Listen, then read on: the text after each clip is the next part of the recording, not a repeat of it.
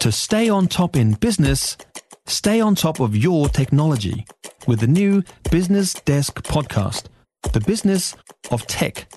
Listen on iHeartRadio or wherever you get your podcasts. Now, as if you didn't already know that the housing market is turning, our busiest residential developers offering up to 30% of its staff redundancy. It's Williams Corporation. It operates in Christchurch with offices in Australia and Singapore and in the Philippines. The company says it needs to match its staff size to the amount of work which is drying up. The managing director is Matthew Horncastle. Hi, Matthew. Hello. Thank you for having me. Yeah, thanks for joining us. Fair bit of media coverage today. How are you taking it? No, I'm used to it. It comes with the territory. Now, in your intro, drying up is slightly tough. So as you're aware, we've come out of a very, very buoyant property market. Last financial year, we sold 800 houses. And as a property developer, we have a very clear pipeline of what we need to build the following year. So last year we sold 800 houses. This year we're delivering 800 houses. But this year we've sold 500 houses. So it means when we go into next year, we know what we need to build. And there's certain sections of our business which are overstaffed, where we just physically have more staff than we require to do the work. So we always act honestly, and we had an honest discussion with our staff. We've discussed it with them all year, showing them the sales numbers each month. And we just said, look, if anyone wants to leave, if this job isn't working for you in any way, we will pay you extra redundancy because it's quite clear we've got too much human capital going into next year. So how many houses are you going to have to build next year, do you think? Well, based on current sales, it's 500, which actually matches what we delivered last year. And the year thereafter, Matthew?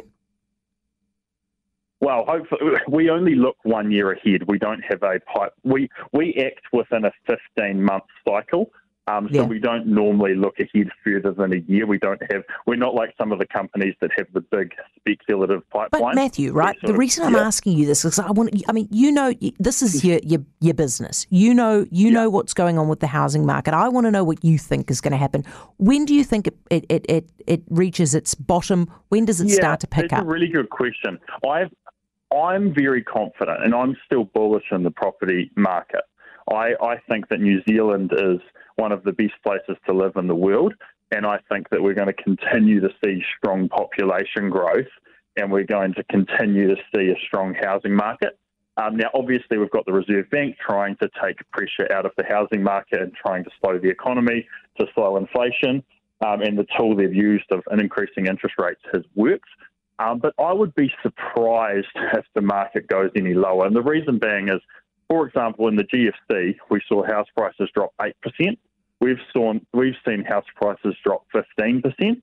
And I just can't see it going any lower. We're already Well, can I give you a scenario where it does? Yeah, absolutely. So Matthew, what happens if, let's say, the Reserve Bank hikes the official cash rate 75 basis points this month and then February again, right? That's another 1.5% on top of current interest rates. That's going to be a lot less affordable to a whole bunch of people out there. And so maybe some people are going to do the numbers, they're not going to buy, and you see demand drying up a bit more and it falls a little bit more. Is that possible?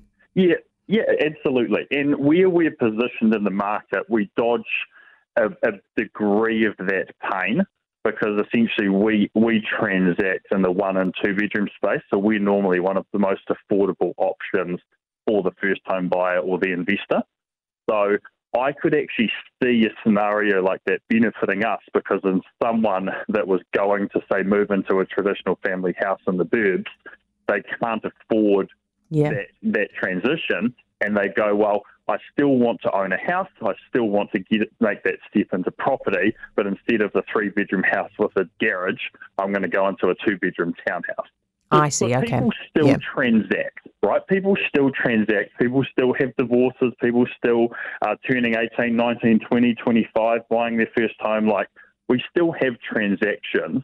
We're just seeing them at a lower volume. But the other thing to point out, we're still selling 2 houses every single working day. Like, we're still doing 500. So it's like we've just gone from doing 3 to 4 a day, this is working days, back to 2 a day. And we've just come out of a very unusual time. Like, we saw the property market buoyancy through COVID. It was a very, very insane property market, and that definitely doesn't represent business as usual.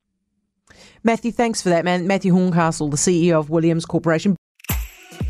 If you enjoyed this podcast, you will love our New Zealand Herald podcast, The Little Things, hosted by me, Francesca Rudkin, and my good friend Louise Airy. We focus on all the little things that you can do to make a positive impact on your life and to cut through the confusion from the health and wellness industry. Join us every Saturday to hear from the experts for all the tips and advice you need. Just search The Little Things on iHeartRadio or wherever you get your podcasts.